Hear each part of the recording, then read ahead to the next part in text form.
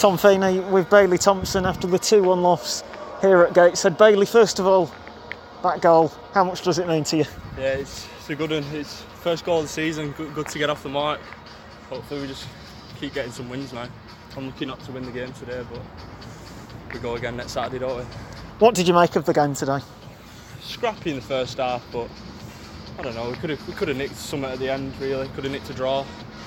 But it is what it is, isn't it? And for yourself, getting off the bench and getting minutes, getting that first goal, it's now all about building it, isn't it? Yeah, well, I just want to show them what I can do, really. Just make sure I get that striker spot next week, so hopefully I get it. And how important is that to know that, you've been relied on by Russ and Marcus, and now to try and get that where you are, that first name on the team sheet? Well, yeah, just like I do in training, just do my best each week, try and get that top spot. As always, that's the aim, innit? But it's hard because there's a few strikers in this team, isn't there? So I've just got to do what I do, show them what I've got. It was always going to be tough for the side, 2 games in such a short space of time.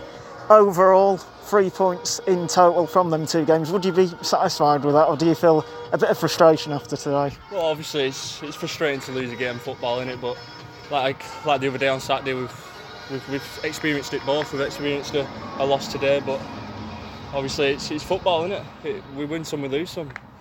Obviously we won on Saturday, and it felt good. But today's a loss, and it just happens, doesn't it? And going up next on Saturday, it's the game against Kidderminster. It's going to be a tough one. They're a good team and good form. Yeah, well, our past 3 games are going to be against full-time clubs, innit? So it's a good experience to play them as well for a player like me, because I'm a young lad and stuff like that. But yeah, it's going to be a tough one next weekend again.